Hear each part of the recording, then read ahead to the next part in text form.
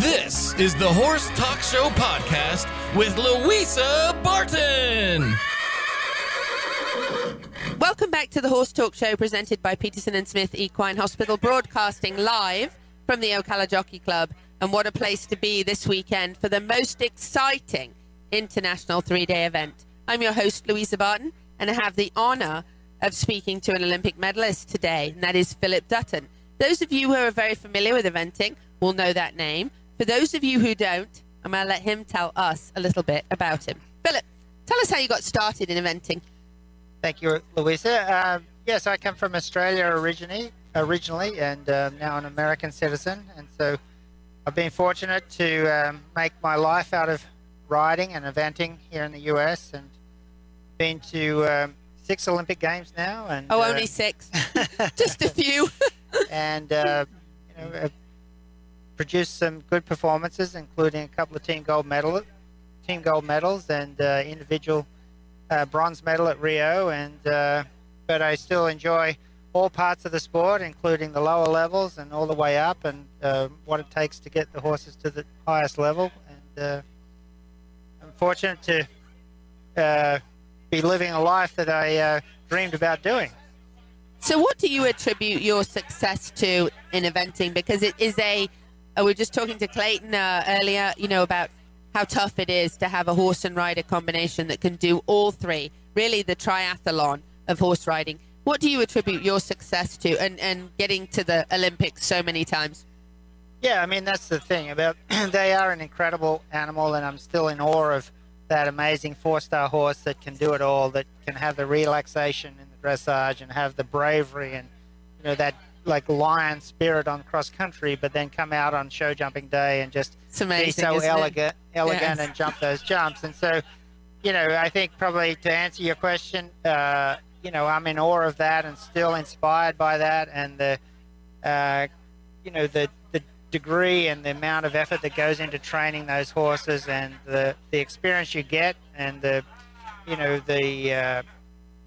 feeling of pride that as you bring those horses along. I still really get off on that, and I know.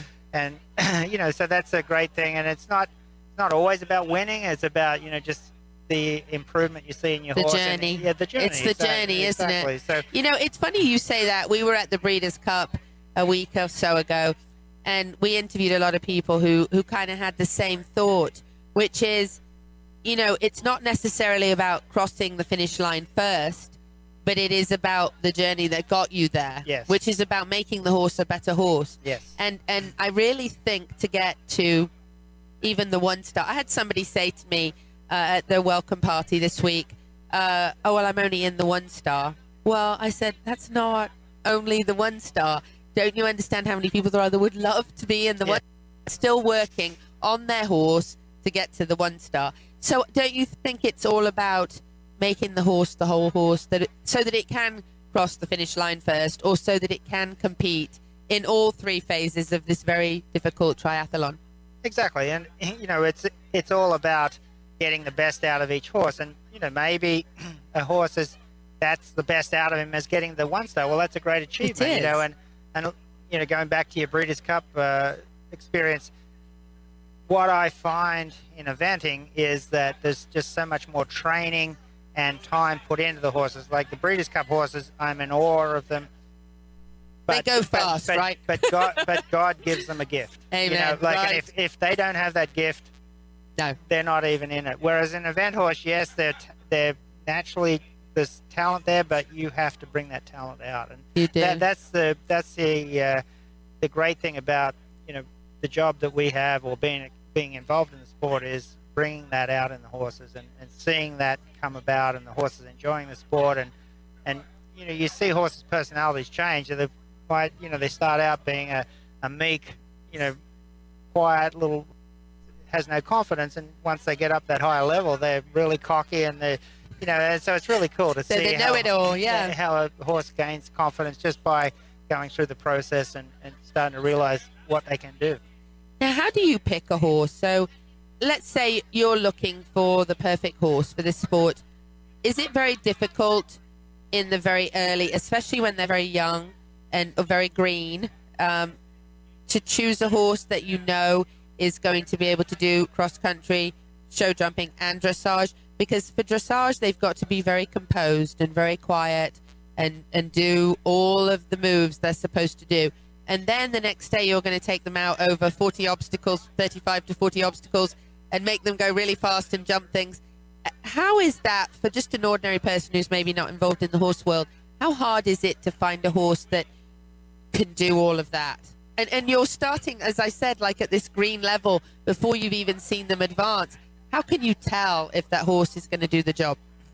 Well, the short answer is you can't tell. Good answer. And so, I mean, what we have to do, though, is, you know, as you get more experience, you get a feel for if the horse is how tense he's going to be in the dressage, how easy it is he's going to be to improve. And, like, when you expose him to a very little baby log on the cross country, like, did he take to it? Was he scared from it? You know, so you've got to project into the future how that horse is going to improve. And then on the show jumping, like, how respectful he is of those jumps. And it's no different to somebody on the stock market doing all the research and trying to predict what the market's going to do. And you know, there's a lot of guesswork in it, but you know, as you do more, you experience more, you can start to say, you know what, I think this horse is going to improve. And you know, some of them are a real lot, and then some of them, you know, don't. So it's still a guesswork, and that's why it's you know,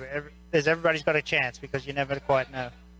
So what would you say to people sort of at the 1-star level now? What would be a tip or advice you would give to somebody who says they're only in the 1-star?